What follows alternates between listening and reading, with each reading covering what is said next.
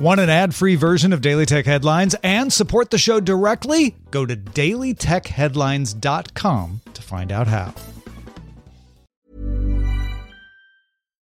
Since 2013, Bombas has donated over 100 million socks, underwear, and T-shirts to those facing homelessness. If we counted those on air, this ad would last over 1,157 days. But if we counted the time it takes to make a donation possible, it would take just a few clicks. Because every time you make a purchase, Bombas donates an item to someone who needs it. Go to bombas.com/ACAST and use code ACAST for 20% off your first purchase. That's bombas.com/ACAST, code ACAST. My business used to be weighed down by the complexities of in-person payments. Then, Stripe Tap to Pay on iPhone came along and changed everything. With Stripe, I streamlined my payment process effortlessly. No more juggling different methods. Just a simple tap on my iPhone and transactions are complete. What's truly remarkable is how Stripe caters to all my customers' preferences. Whether they're using cards, Apple Pay, or other digital wallets, Stripe ensures a smooth checkout experience every time. Setting up Stripe was a breeze, taking just minutes to get up and running. From local markets to global retailers, Stripe helped me expand my reach and grow my business with ease. To learn how Tap to Pay on iPhone and Stripe can help grow your revenue and reach, visit stripe.com/tapiphone. These are the Daily Tech Headlines for Friday, June 29th, 2018. I'm Tom Merritt. Instagram will now let users add music to stories on Android and iOS in Australia, New Zealand, France, Germany, Sweden, the UK, and the US. Users can choose the song after they shoot the video or on iOS before, with that feature coming to Android soon. The feature is made possible by parent company Facebook's licensing deal with major music labels. Instagram also announced that Stories now has 400 million daily users. Niantic announced it will open its AR platform to third-party developers. The platform is used on Ingress, Harry Potter Wizards Unite, and Pokemon Go. Niantic is also acquiring London's Matrix Mill, which focuses on computer vision and machine learning. Niantic recently acquired Escher Reality as well, which does cross-platform shared AR experiences. Niantic showed off new techniques thanks to the acquisitions, including one that allows Pikachu and other creatures to hide behind real-world objects, and it delivers low-latency connections for shared experiences across devices. Developers can find out more at nianticlabs.com/developers. Xiaomi priced its Hong Kong IPO at the bottom of its range, raising $4.72 billion and valuing the company at $54 billion, around half what was expected at the beginning of the year. Xiaomi's IPO was seen as setting the precedent for upcoming IPOs from other Chinese companies like Meituan Jiangping and China Tower. ZTE announced a new board of directors Friday as part of a deal to have its supplier ban lifted in the United States. The previous board and senior management resigned June 29th. However, U.S. lawmakers oppose lifting the ban, and the U.S. Department of Commerce has still not finalized the details of the deal. The next SpaceX resupply mission to the International Space Station is bringing the Crew Interactive Mobile Companion, or Simon. It has IBM-developed machine intelligence and a body and flight mechanism developed by Airbus, all in cooperation with the German Aerospace Center.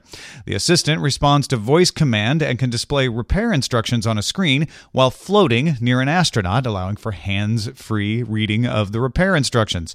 German astronaut Alexander Gerst will test Simon on experiments including medical research, crystals, and a Rubik's Cube. Qualcomm announced the QCC3026 Bluetooth system on a chip to let developers create wireless earbuds quickly. Its pricing would be low enough to let wireless headphones be bundled with phones in the box. Qualcomm also says the system uses 50% less power than previous generations. Oppo announced it will use the chip in headphones it sells and will bundle them in some Find X phones. Singapore police are investigating a complaint from ride-hailing company Ride Technologies that someone created 300 fake accounts and has made 2,000 false bookings since mid-May, disrupting its service. Uber sued Ola in 2016 for similar accusations. Ola denies the wrongdoing. Uber sold its Southeast Asian business to Grab earlier this year. Motorola will hold a press event August 2nd at 2 p.m. in Chicago to present, quote, a whole new way to connect. Likely that means new Motorola smartphones, such as a possible Z3 or One Power. A recent paper published in the journal Proceedings of the National Academy of Science released new details about the Earth Biogenome Project, which aims to sequence the DNA of all known eukaryotic life on Earth. That includes all plants, animals, and single-celled organisms, with the exception of bacteria and archaea. It's estimated to take 10 years, cost $4.7 billion, and require more than 200 petabytes of digital storage space. Honda announced it's winding down its Asimo robot project. The tech will live on in other projects like the walking assist devices and self-balancing motorcycles Honda's working on. Honda says it does plan to develop more bipedal robots as well. TechCrunch reports Apple is rebuilding its Maps app data from scratch. The company plans to introduce the overhauled mapping data over the next year, with the first rolling out over the next few weeks in the Bay Area. Apple will now rely on its own data collected from vans and user iPhones. Finally, Kotaku cites 5 unnamed sources who say Google is planning to start a streaming gaming platform with hardware to go with it. Google is courting big game developers to support the new platform.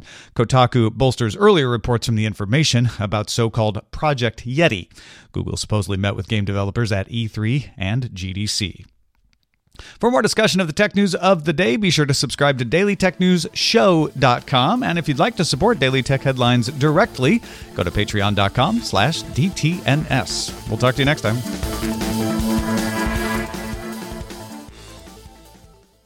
My business used to be weighed down by the complexities of in-person payments. Then, Stripe Tap to Pay on iPhone came along and changed everything. With Stripe, I streamlined my payment process effortlessly. No more juggling different methods. Just a simple tap on my iPhone and transactions are complete. What's truly remarkable is how Stripe caters to all my customers' preferences. Whether they're using cards, Apple Pay, or other digital wallets, Stripe ensures a smooth checkout experience every time. Setting up Stripe was a breeze, taking just minutes to get up and running.